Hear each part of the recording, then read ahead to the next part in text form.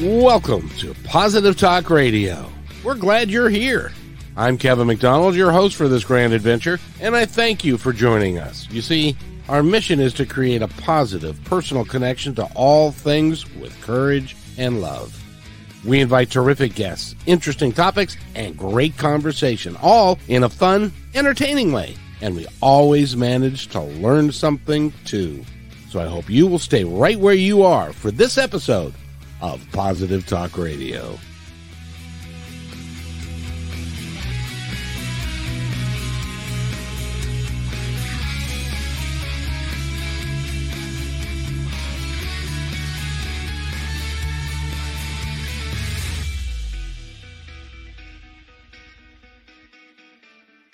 And welcome, everybody, to Positive Talk Radio. My name is Kevin McDonald, and you're listening to the KMmedia.pro network of stations and stuff. And today we've got stuff. That's so professional. We've got a great gal with us today, and she's a therapist, and her name is Joelle, and she operates a company called Scintilla Therapy, and she works in all kinds of ways to help you lead and live your best life. And welcome to the show, Joelle. How are you? Thank you. I'm great. Thanks so much for having me. I'm excited. Now, you're all the way up north in Canada. Is it snowing up there? No, I'm kidding. No, it did snow a couple weeks ago, actually, though. So a little late in the winter to be having snow still, but you know.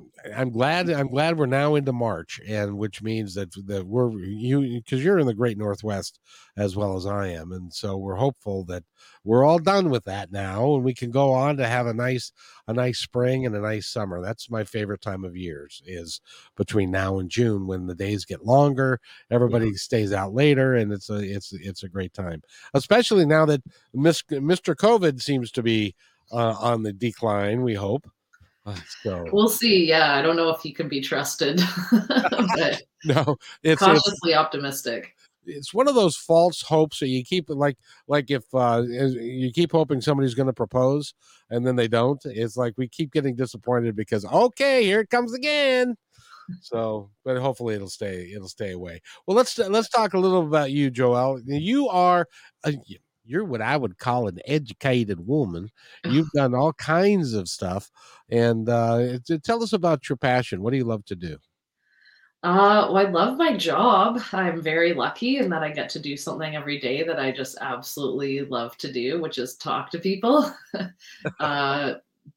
So I do counseling. I work at a private practice. I see people who are experiencing anxiety, depression, trauma symptoms, managing chronic health. Those are my kind of main niches, I would say. And then I also work as a counselor at a high school where I work with kids in grade 8 to 12. And that's how I spend most of my time these days and what I'm most passionate about. I have a couple other hobbies and things outside of work, but works pretty up there. We all got to have balance to do stuff that we like to do. This is actually my hobby. So this is what I love to do the most of anything, is to talk to people like you. Great. And the first thing I want to ask you, though, is what's it like being a high school counselor? I love it. It's, new stuff every day. You never know who's going to come into your office crying. And teenagers are just so different. Their brains work very differently. So it's just, I like having variety in my job. I work with mostly adults in private practice. I do see a few teenagers, but mostly people in their 20s and 30s, I find, are the population that I work with. So being able to work with a bit younger population is just really interesting, and they have, their own set of issues that come up. And so, yeah, it's great. What do you find to be some of the, I realize that being a teenager, especially now, I cannot imagine being a teenager in this day and age. It must be really, really challenging. Mm-hmm. Yeah, I agree. Yeah, go ahead. Oh, I think it can be hard to relate just because it is so different too. I mean, I actually went to the high school that I work at, and last time I was a student there was in 2005 though. So it's been a while, and a lot has changed about the teenage experience in the last, whatever, 17 years. So social media, phones, all sorts of different social pressures, the pandemic, just the state of the world. I mean, yeah, it's a very different experience. They're going through a lot right now and trying to figure out who they are and how to kind of function in this world with all of these different aspects going on. It must be really hard being a parent of a teenager right now as well, because you can't shield them from anything. Hmm. Hmm. Everything is all out there in living color, and regardless of how you want to protect them, you really can't, because they've got a computer in their hand. Yep. Yeah. And I talked to some people who are parents, and it's definitely scary. And yeah, it can feel like a losing battle. And some of them will just try and control that too. But sometimes it's really, relinquishing that sense of control and saying, hopefully I'm doing the best I can and have created someone who can make good choices, because they are going to be put in situations where you're not going to be able to shield them or protect them from things.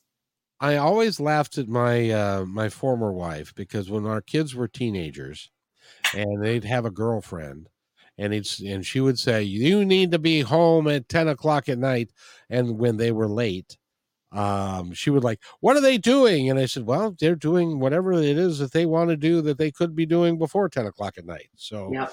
if we haven't given them the basic um, idea of what morality is and taking care of themselves and being kind to one another, then we can't save them from themselves at this point. Did you find that to be kind of true? Yeah, and that's kind of, I think, probably what a lot more well articulated point I was trying to make, of you have to just put faith in your own parenting and your own child, and that they are able to make the right choices, and they're going to do what they're going to do, and they're going to make mistakes, and being there for them in those cases as well. I mean, that's part of growing up. You can't be shielded from everything bad. You can't be, in situations where there's no opportunity to learn or make mistakes. So it's just supporting them and doing as best you can to guide them, I think. But Yeah, and I imagine that the type of, when you have a 15-year-old girl come in and she just uh, her boyfriend just broke up with her, and it's the end of her life, and nothing is going to be worse than that ever. How do you convince them that that's not the case? you don't. I mean, for them, it is the worst thing that's ever happened to them, right? And for them, it's they need someone who is going to be there and, again, just kind of support them and guide them, rather than trying to take away the pain, teaching them how to cope with it. Subtle but very important difference there. And I think with teenagers, that's the thing, is a lot of the time they're not taken seriously by adults, they're not taken seriously by their friends, and whatever their issues are important to them. And if they're saying this breakup is the worst thing that's ever happened to them, and it's like, okay, yeah, like, here's a space where someone's gonna listen to you and respect that, and validate that, and help you get through it. What do you find, because you're dealing even adults in their 20s and 30s? What Mhm. do you find are some of the major obstacles that they have as they're going through that phase of their life, that you are helping them with?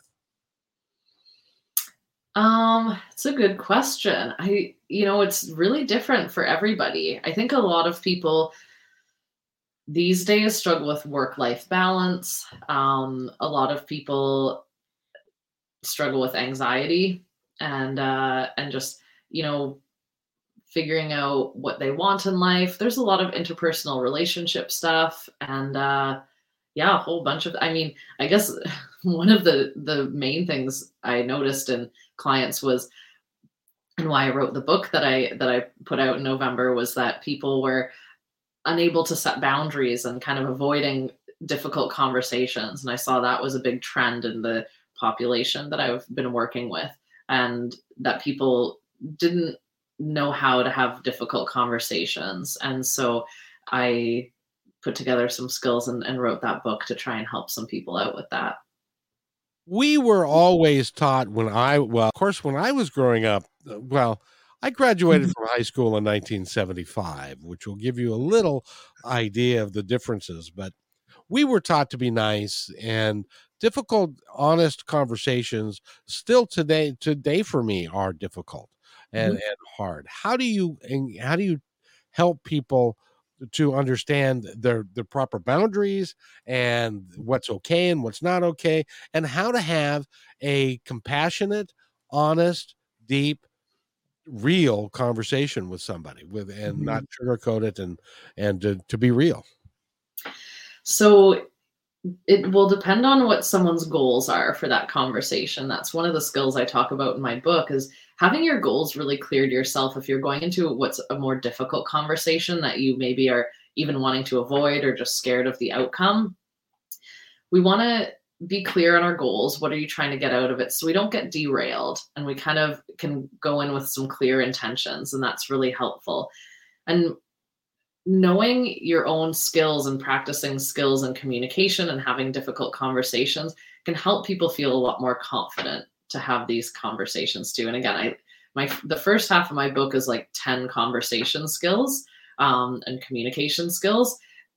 Then the second half of the book is how to apply them and what order to put them in, and using them on their own, and all sorts of situations like saying no and setting boundaries and things like that, where we can use these skills in a very tangible way in a very real life situations. So yeah, I think with going in and having those types of conversations, it's like arming yourself with a lot of tools and skills, and therefore giving yourself confidence, because it's like, okay, I can have this conversation because I do know how. How do I start it? What do I do if this, kind of gets derailed by emotions or other topics that come up?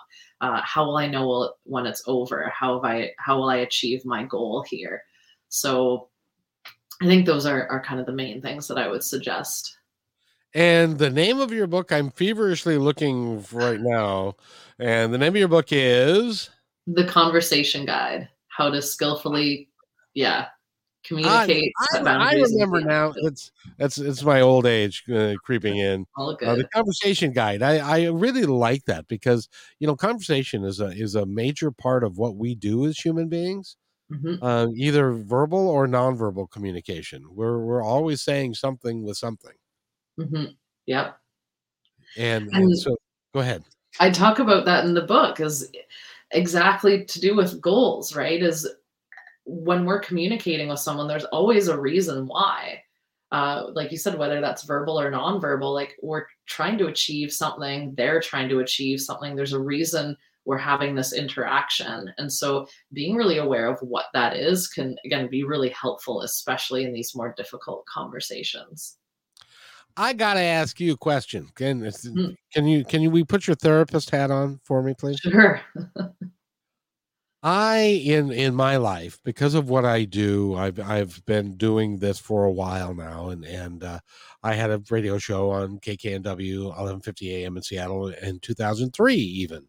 And I've come to find that people, when they talk to me about their goals, aspirations, how they want to work with me, how they want to be part of the program or doing what we're doing, they're not very genuine. And a lot Mhm, of times they have their own agenda.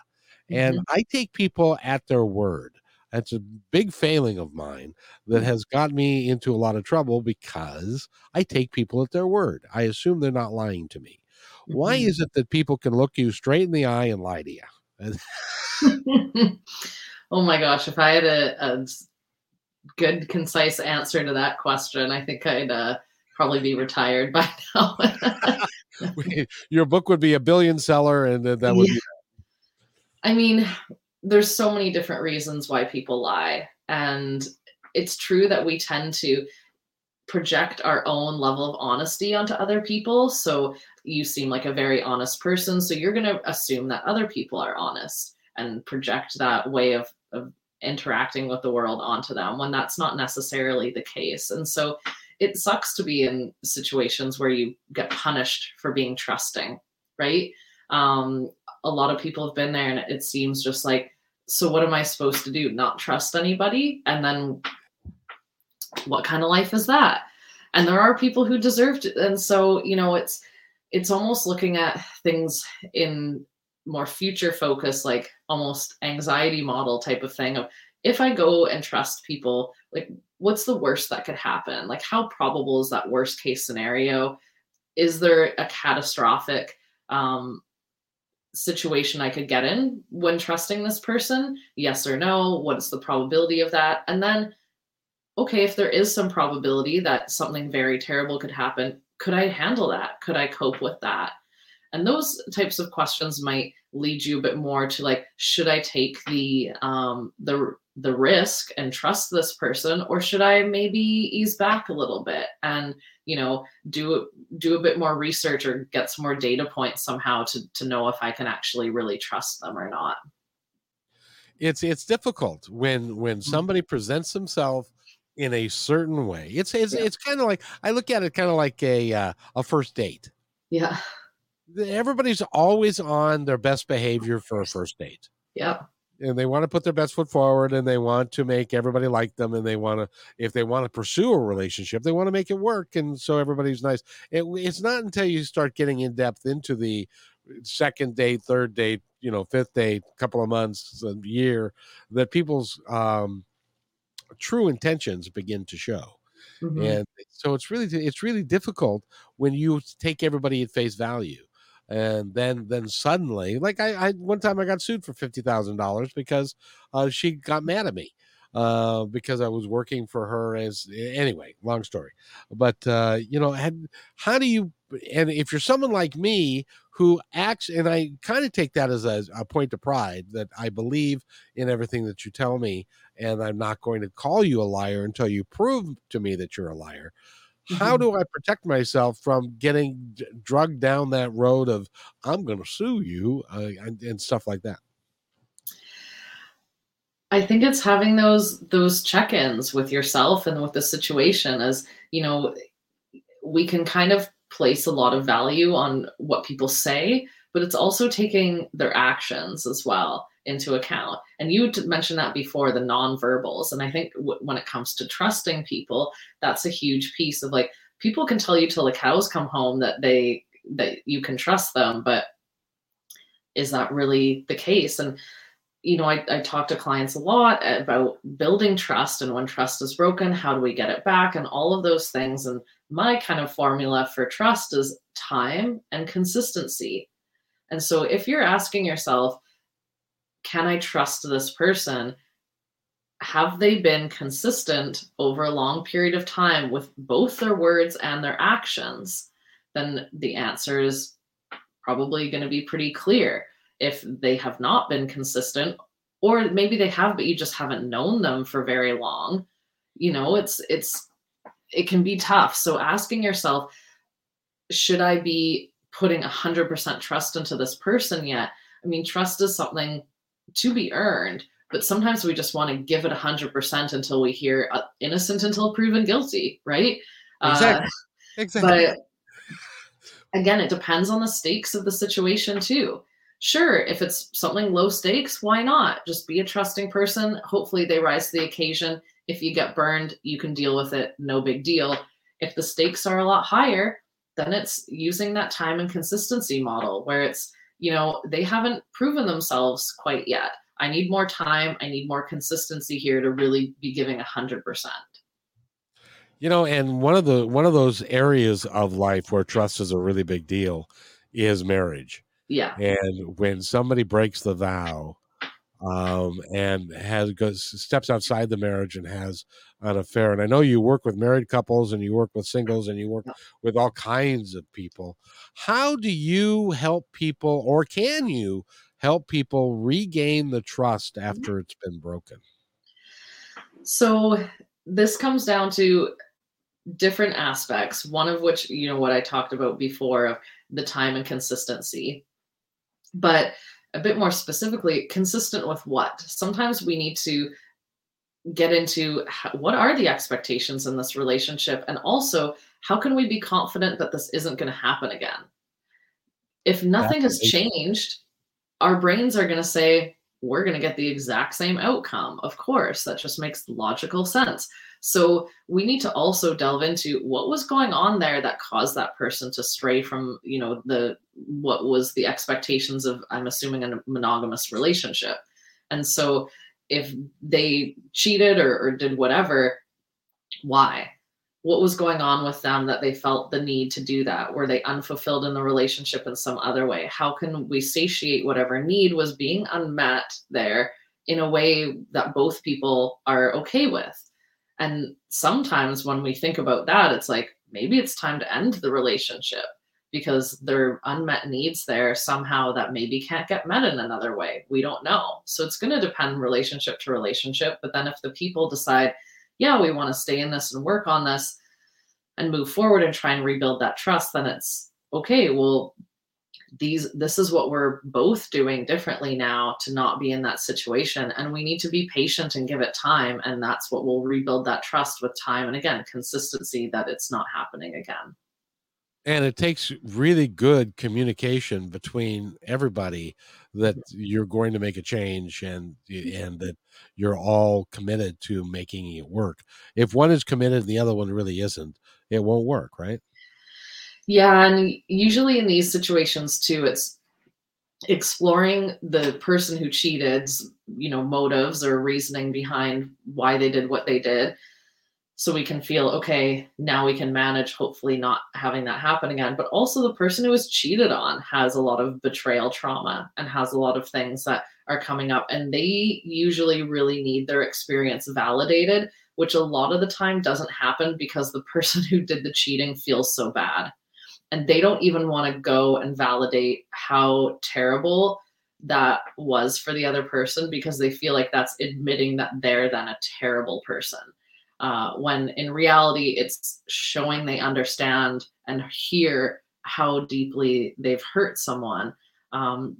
That's a piece I often see missed as well. That people are just, the person who got cheated on feels like they're completely alone and not understood at all. And that it's all about the other person and fixing their behavior and everything. And that, they're not being attended to emotionally.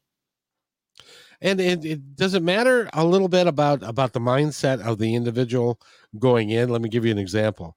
Mhm. When I was younger, a little skinnier and a little had more hair and was better looking sales rep, somebody called me because I would leave business cards and everywhere I went. And so some lady called me and I responded back and she said, I love your mustache and I love your style. I want to have a intimate relationship with you. I won't go into details. And my first response wasn't, well, where do you want to meet? And we've got to do this kind of clandestine. My first response was, my wife probably set this up. And so, Mhm. so I wasn't going to go there. Mhm. But when when somebody takes an advance like that and acts on it, is it because their relationship is fundamentally flawed and they need to look at how deeply within that relationship to determine what the flaws are and then both work to correct them? So you're saying if the person who reached out or the person like you in that situation who was being kind of propositioned? If when you're propositioned, which is I'm assuming, well, no, I you know what they say about assuming, right? Yes, Um, I do. because there are some guys that will go, even though they're married, they'll take their wedding ring off and they will go in search of action or Mhm. something along those lines. I would never even enter in my mind to do anything like that, but Mhm. that's just me. But but there are, and then there are guys that get propositioned and then they say, "Wow, what the hell? Why not?" So, is there is there I guess I don't even know what I'm going to ask because it's like there's so many facets to it depending on upon, and then you have to bring in the relationship, what was going on there. That's why you get paid the big bucks because I could never figure it out. It's every situation is very unique, and when it comes to so many different things I see clients struggling with, whether it's motivation's a huge one, or relationship issues like fidelity, I guess. um these issues seem very common, yet the reasoning behind them is very individual, and so it's hard to give blanket responses to these types of things. But I would say, similar to what I said before, in that type of situation, there's some draw to either saying yes to that proposition or seeking it out, depending on the situation. And what is that? What is that? Like, we don't do things unless we get stuff out of it. And a lot of the times that's a difficult thing for people to wrap their minds around. There's always some sort of secondary gain or primary gain from that. So whether that's like sexual pleasure in those situations, whether that's closeness, whether that's attention, whether that's excitement, whether that's some sort of thrill. I mean, there's so many things that people might be seeking that they're getting from that situation. And that's why they're doing it. Sometimes I see people who are feeling really stuck in managing their chronic health or in their depression, and they say, I know I should be doing these things to help myself, but I can't, but I don't, and I don't know why. Well, there's something that is keeping them stuck. And so taking a look at what those reasons are can be really helpful. Sometimes it can be really a tough pill to swallow, where it's like, oh, part of me actually likes being sick because I have an excuse to not do things that are maybe scary for me, like go back to school or go get a job or be in a relationship. It's not saying that, oh, this person is sabotaging themselves 100% and loves being sick, but there's going to be pros and cons to absolutely every situation we have. Some of us enjoy playing the victim, don't we? Some, yeah, yeah. And that makes it hard to get through life if you are enjoying playing the victim, and everything's out to get you and everybody's out to get you, when that may or may not be the case. But Yeah.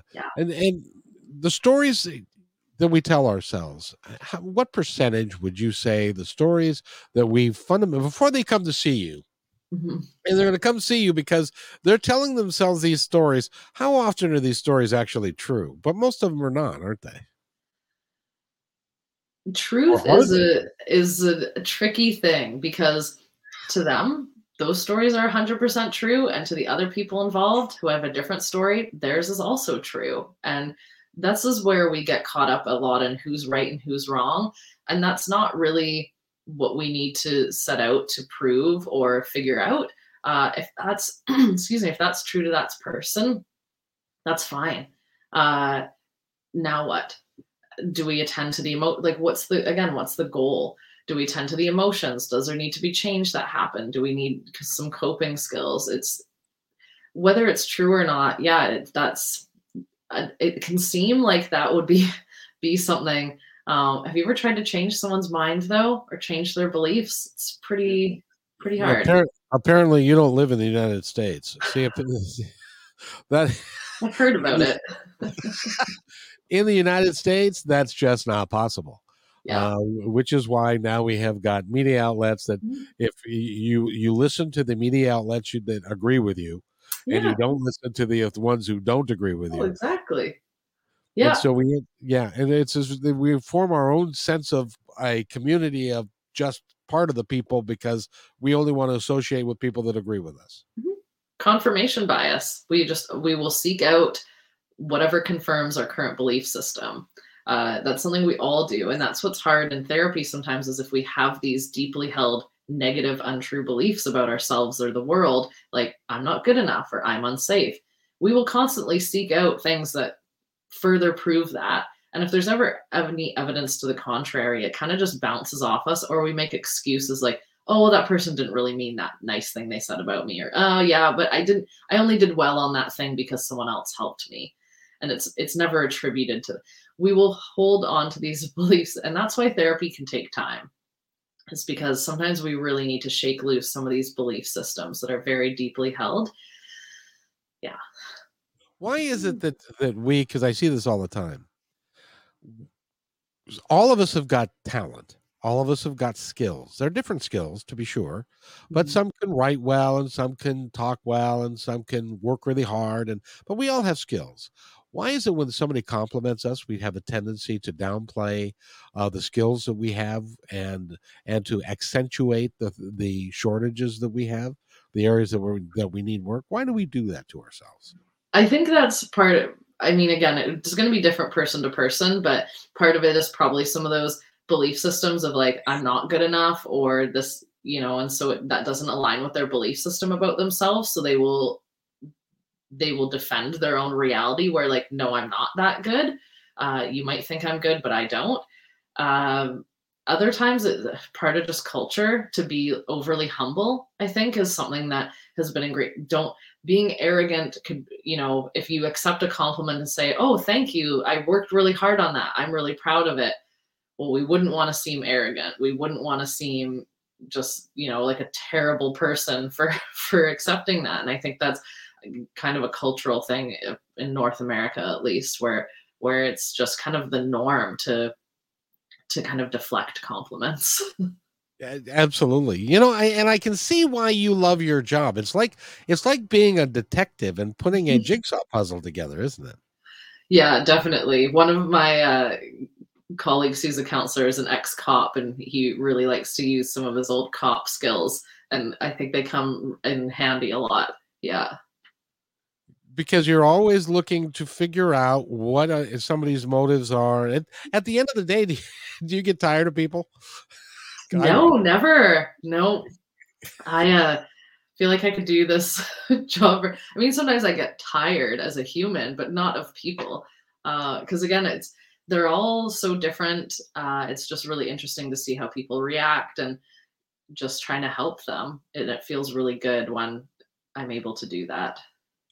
I had a friend who used to call me up late at night after a half a bottle of rum Mm. and would start talking about how he hated his job and how his marriage wasn't all that good and da da da da da and all this kind of stuff. And I didn't have the patience for it. So it Mhm. was like, look, if you hate your job, quit. Go find something you like to do and stuff. Well, he never called me back. so so it was, because I don't have the patience Mhm. to work through some of those issues like a good therapist will. Yeah, I think when we go to school and the more experience we have, you learn how to be, it's not even patient, but going under the layers of that. And kind of what we were talking about before is this person is stuck. They're not happy with their situation, but they are gaining something by not changing. And so that's where we're like, okay, now we explore that using different tools, or, how can we help this person who's feeling really stuck, who claims they want to change but isn't changing.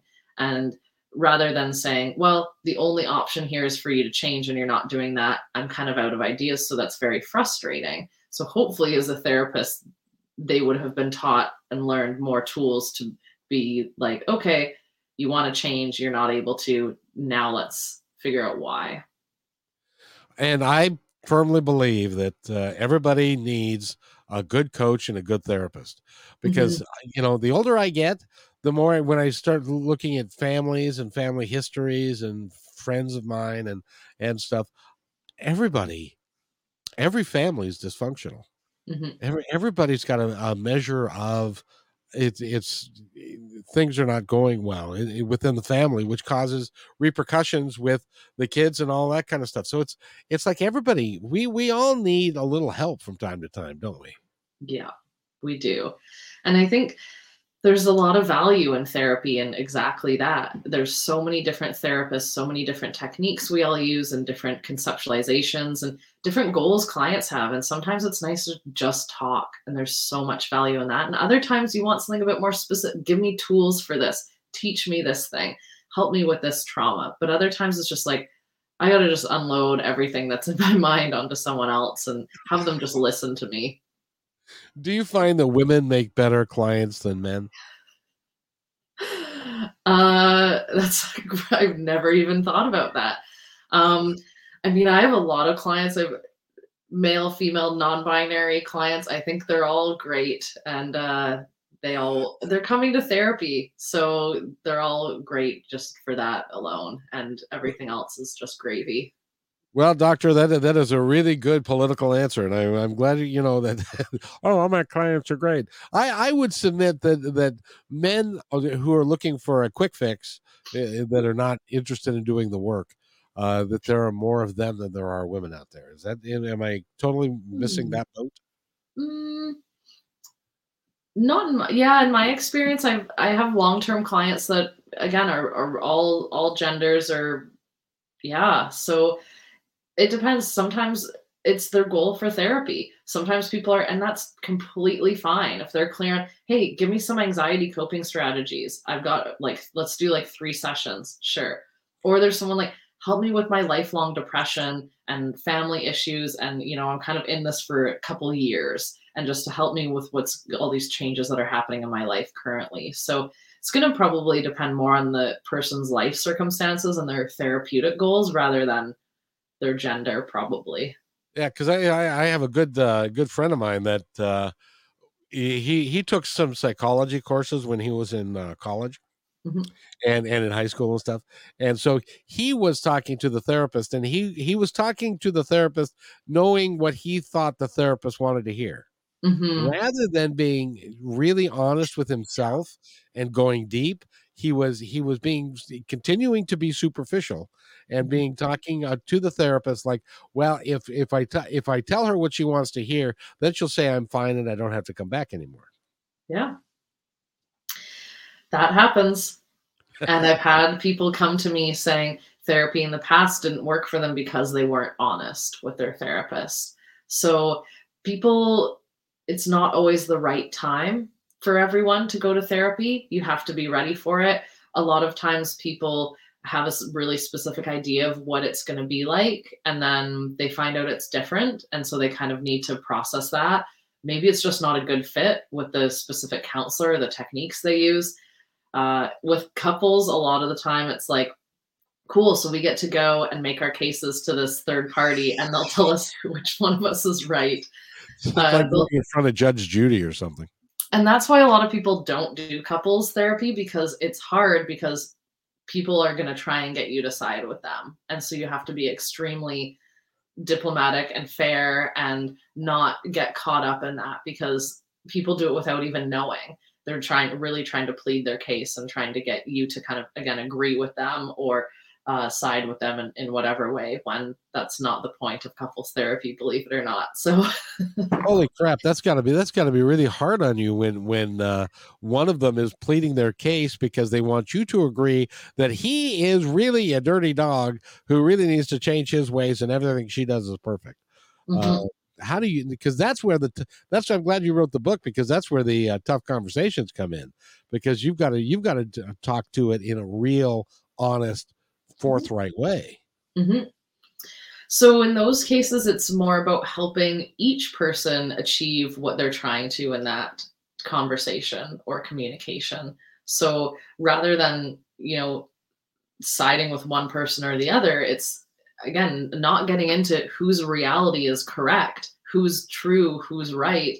It's more, what actually do we need to attend to here? Is someone feeling this way? Are they hurt? Does change need to happen? Do we need to come up with solutions? It doesn't really matter the details of, he left his socks on the floor. No, I didn't.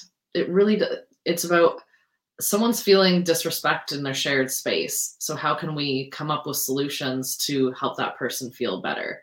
Um, it's kind of, it's interesting. You kind of usually have to zoom out into what the themes and cycles are in people's relationships, rather than getting bogged down in the specifics of arguments.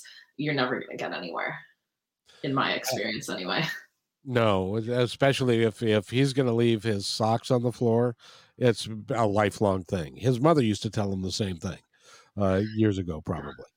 Yeah. So it's great talking to you, Joelle. And by the way, go to um, www.theconversationguide.com and you can pick up her book, which is oddly enough called The Conversation Guide. Yeah. And it'll give you a blueprint about how to have tough conversations, but more important, meaningful conversations Mm-hmm. that you can really, because we all communicate, but some of us don't communicate as effectively as we might, and a lot of misconceptions happen when we miscommunicate. Definitely. Yeah. And there's hopefully, I like to think, some good tips and information in the book about how to be self aware of how you're coming across, how to, respect other people's interpretations, even though that's maybe not what you meant, and how to handle situations where miscommunications come up. Because they come up all the time. I know I can't. It's a wonder we get anything done. I say that all the time. We just all have our own beliefs and reality and systems going on in our mind, and the way we interpret the world is so differently from anyone else. Yeah, it's great. We get anything done. Now, is it a good idea when you're having a communication with somebody and they're kind of like spewing all over you, because that's sometimes how they work, as people spend more time thinking about what they're going to say in response to what somebody else is saying than listening to what they say. So Mhm. isn't it a good idea to wait, take a couple of beats, process what was just said to you, and then say, okay, this is what I heard you say. Is this what you meant to say? Is that an appropriate way to get the conversation a little deeper? It can be, definitely, because everyone wants space to feel heard and understood. That's usually what the main goal is. So if we have two people who aren't feeling that way, who are just waiting for their turn to talk and then being like, okay, no, understand me. And then the other person's just sitting there waiting, no, okay, understand me. And we'll just keep going in that. So unless someone is able to put theirs aside for a moment, validate and show they understand the other person, that's helps them feel understood, which is great. But it also helps the person doing that, because now their conversation partner is more open to hearing them and listening to them. So they're not just going to be waiting for their turn to speak because they haven't felt that sense of understanding or connection yet. They are going to be open. Okay, I feel understood now. I can kind of relax. They've shown they understand me. I can actually listen now, rather than again waiting for waiting for the own time to talk. When I was a district sales manager for a food company, and I had 12 guys that reported to me, and I would regularly go on sales calls with them to talk to, and they would be talking to the owner. And it just amazed me, because the sales guys, they're taught to have a opening line, and then to handle objections, handle objections. But what they would do is they would be thinking about how they're going to handle an objection, but they're not listening to what the owner of the restaurant is saying and the reason why he's even talking to us. Mhm. So and that happens in all of our lives. If we don't listen, which somebody said recently, and I concur wholeheartedly, we have two ears and one mouth for a reason. So we can listen more Mhm. than we can talk. And if you listen to what they're actually saying, then you might be able to make some gains. And it might even change your own mind. Be still, my foolish heart. Could that be even possible? It can. It can change the outcome, I think, too. And I talk about this in the book, where how understanding someone, and again, putting your own ego and your own need to feel understood, which is just as valid, but we have to take turns. Someone's got to go first. And so if you're seeing that you're in a situation like that, putting that aside and saying, yeah, I am going to really work hard to understand this person. As I said before, it's great for them because it helps them feel understood. Big whoop. What does it do for you? It models the behavior you want to see from them later, which people pick up on. It preemptively shuts down their defensiveness so that they're going to be more open to hearing you later. And yeah, it helps you actually make sure you understand them. You could be totally missing the mark and just thinking, yeah, I understand how you feel. Like, now let's get to me. Well, you could have it totally wrong. So it ensures that you know, and that can be really helpful later in the conversation if we need to do some problem solving around, okay, so you're feeling this way, I'm feeling this way. How can we compromise or do things differently in the future? If you don't really know how they feel, you don't really know where the edges of those that compromising is, right? And how can we meet in the middle if you're not sure where that is? So it's it's so helpful to everybody to take the time to understand what's going on for the other person and, like you said, to listen to them. One of the things that the next time that we talk, and there will be a next time because I'd love to have you back. Great, yeah. And that is how do you have a difficult conversation that due to prior experience that is liable to end up in an argument? And Mm, how do you make that work without it going down the rabbit hole of tears and crying and you hate me and on and on and stuff like that? Because that is when I was married, and I suppose there's a reason why I'm no longer married.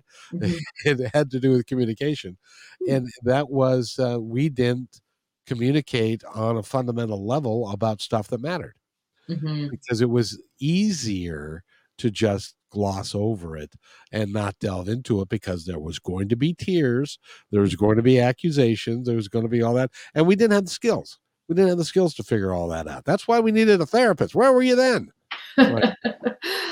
um, Again, it's hard because the arguments happen for different reasons for different people, and that takes a lot of self-awareness and reflection to understand why we're having the emotional reactions we're having in those conversations. But it's usually, again, a piece of a bigger cycle. If we zoom out, you probably had similar arguments over and over and over again because we were in the same cycles, we were thinking the same things, and we weren't getting to the part where we make specific realistic changes. And so instead, we're just stuck in the cycle over and over again.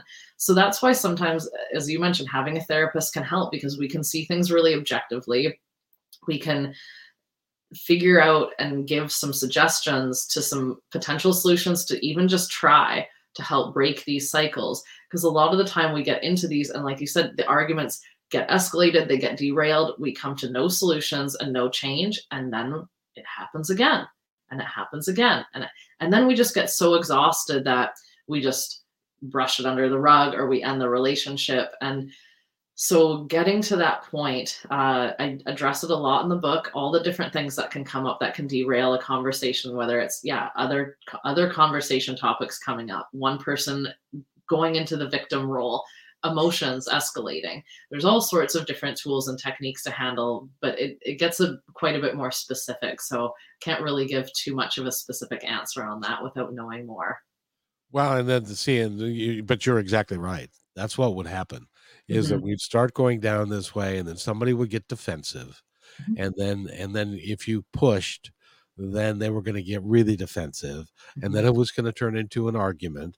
And it's 9:30 at night. I've got to get up at 5 in the morning. I really don't want to have a 2 hour argument about this now. So I would shelve it, mhm, and or she would shelve it, and so then of course we'd go to bed angry and all that stuff, and then the cycle would repeat itself.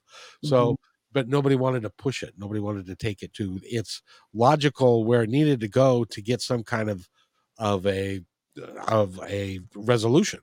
So mhm. consequently we had a bunch of, excuse the expression, we had a bunch of shit hanging out there and no resolutions anywhere. So that was tough. But anyway, that's for next time. So go Sure. go get the book, The Conversation Guide. It will Thank help you. you have good conversations and Hope difficult so. conversations. I hope so. Yeah. Thank you so much for having me. This was such a blast. I will definitely come back. Just let me know. Absolutely. You are awesome, and you're a great therapist, and for some reason, I don't know why this is, but our brethren in Canada just seem to be so much more enlightened than we are down here. It's like I don't know what it is. Maybe it's the water that you get. Maybe it's the socialize.